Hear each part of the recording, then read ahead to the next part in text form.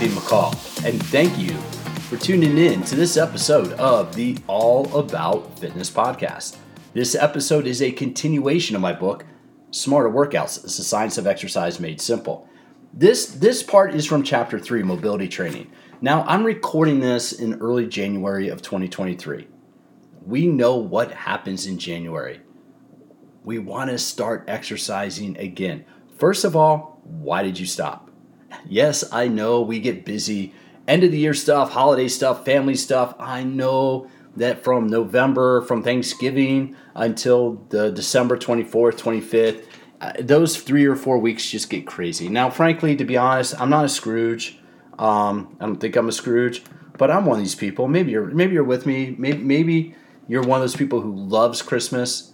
You absolutely love it. You love the lights. You love the songs. You love the time of year.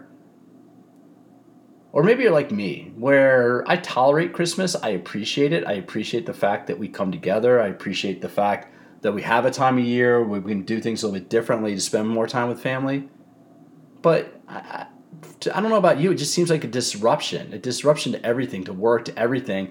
Not only exercise. I mean, exercise is not the most important thing, but it just seems like a disruption. So I'm one of those people. I'm not bah humbug. I'm not anti-Christmas. I'm not, by any stretch of the imagination. I'm just one of those people come about Thanksgiving, late November, early December of whatever year. I just put my head down and I just try to get through the month. I'm not a huge fan of Christmas. Then this year I got crushed. I got the flu. My kids got the flu. I got the flu again. My ex-wife got the flu.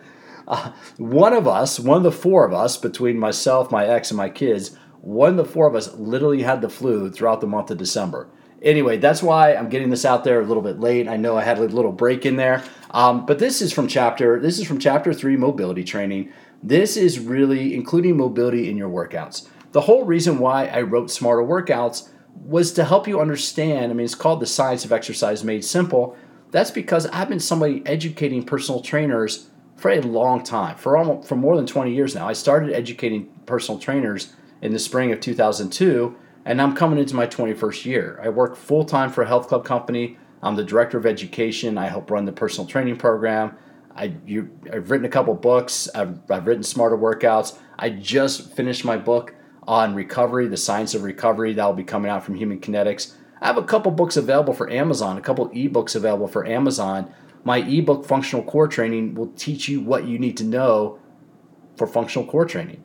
Dynamic Anatomy goes in depth on how your body works so you know the best exercises for your body. Check below in the show notes for those other resources. The reason why I do the podcast, the reason why I write and do what I do is this stuff comes easy to me.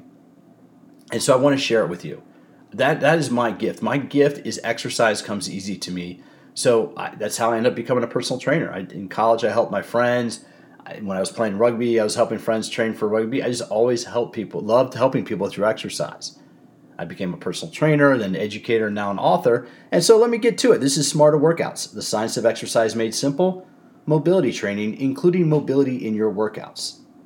The human body functions as a more efficient and structurally sound system when performing patterns as opposed to exercises that treat the body as a series of individual parts. A primary benefit of a movement-based exercise program is that because more oxygen is required as a result of all your muscles working to generate force, it can be more effective for burning calories.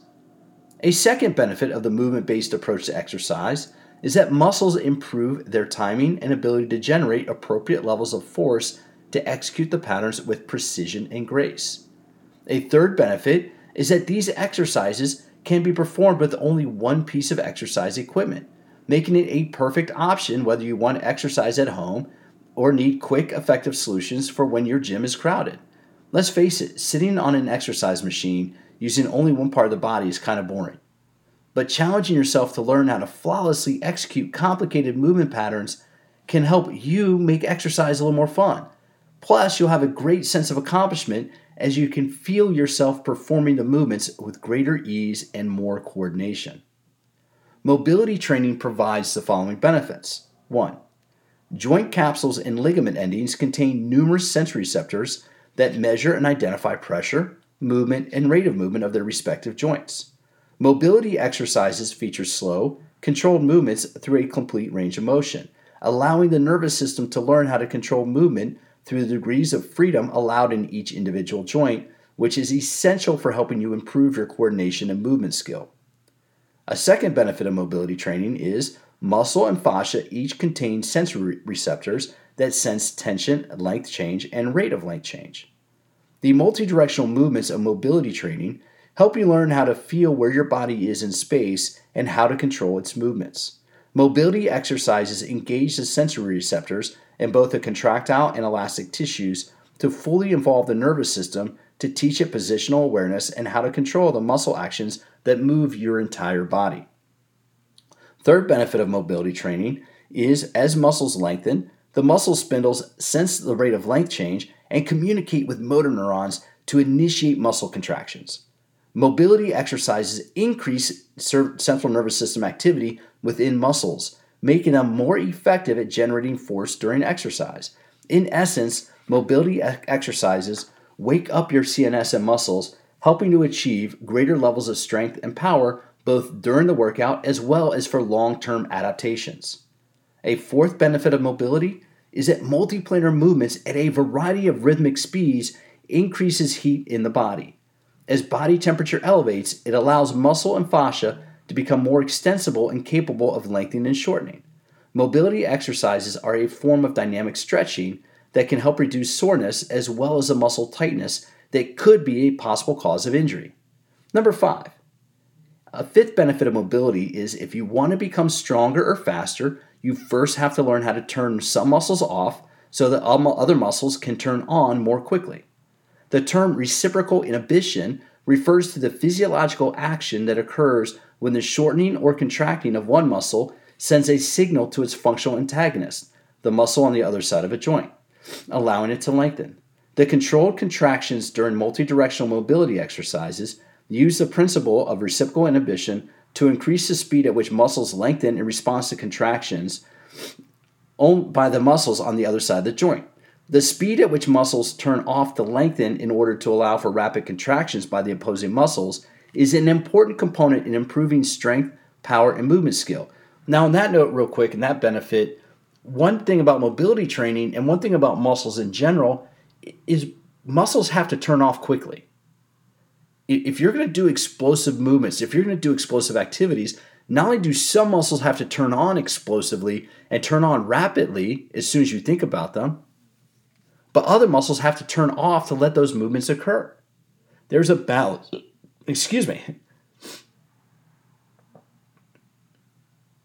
There is a balance in the body of muscles that are turning on and muscles that are turning off. So mobility training helps that timing of contraction. So that as some muscles are contracting, think about your biceps. You squeeze your biceps, you bend your elbow. In order for your elbow to move and your biceps to contract, the triceps have to lengthen to allow that movement to occur. Mobility training allows the muscles to turn on and off faster so you get more effective muscle contractions. It's really kind of cool. I mean, that's one of the things about exercise is it's not only about how we turn the muscles on, it's how we turn the muscles off. That can make a big deal. The sixth benefit, establishing a greater degree of freedom during joint motion can help improve overall strength while reducing the risk of injury. Tight muscles can restrict joint motion, causing other joints above or below the altered joint to provide the lost motion. Improving mobility of your hip joints can increase the strength and definition of your hip, thigh, glute, low back, and oblique muscles that connect your legs to your pelvis as well as your pelvis to your spine. These muscles are often referred to as your core. So real quick, any muscle that connects your legs to your pelvis, your spine to your pelvis, or your rib cage to your spine to your pelvis, you kind of get the idea. But any muscles that connect your femur to your pelvis, to your spine, to your rib cage can't be considered the core, and that's what I'm defining here.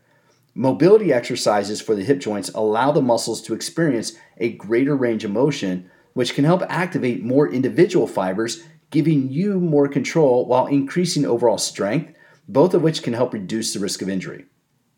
A seventh benefit of mobility is having good mobility can help you improve your coordination and ability to react to sudden changes of direction, both of which can help reduce the risk of an accidental fall.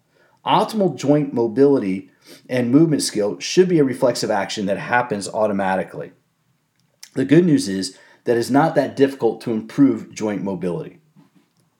That's enough of the benefits. Now, moving in multiple directions at a variety of speeds can enhance circulation and elevate tissue temperature, along with activating the nervous, circulatory, and respiratory systems, which are responsible for controlling and fueling movement.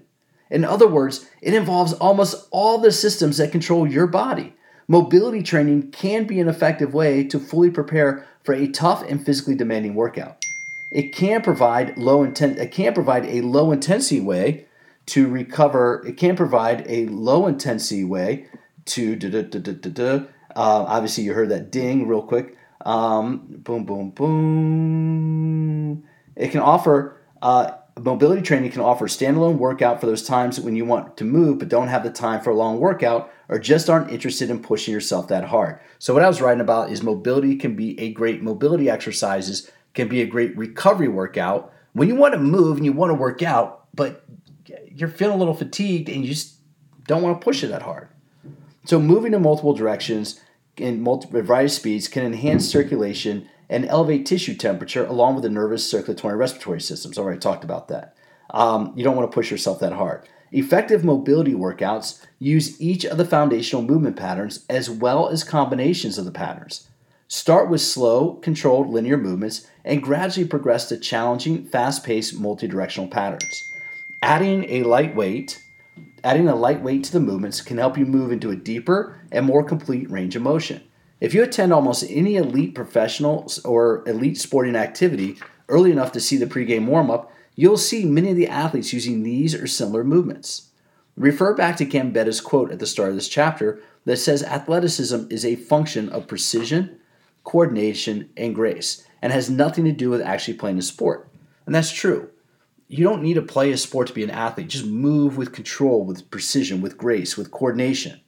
Even if you have no desire to play a sport, you should borrow the workout strategies from the world of professional athletes. If a type of exercise can help an athlete perform his or her best, allowing him or her to earn millions of dollars for playing a sport, then using that same strategy can help you to feel, move, and look your absolute best. Now, the rest of this chapter goes into the mobility exercises. And what I did in Smarter Workouts is for mobility, for core strength, and for metabolic conditioning, I wrote up 7 workouts using one piece of equipment. Each workout has maybe about 6 to 8 exercises using just one piece of equipment, maybe a medicine ball, a stability ball, a kettlebell, a set of dumbbells. What else? Body weight, elastic band.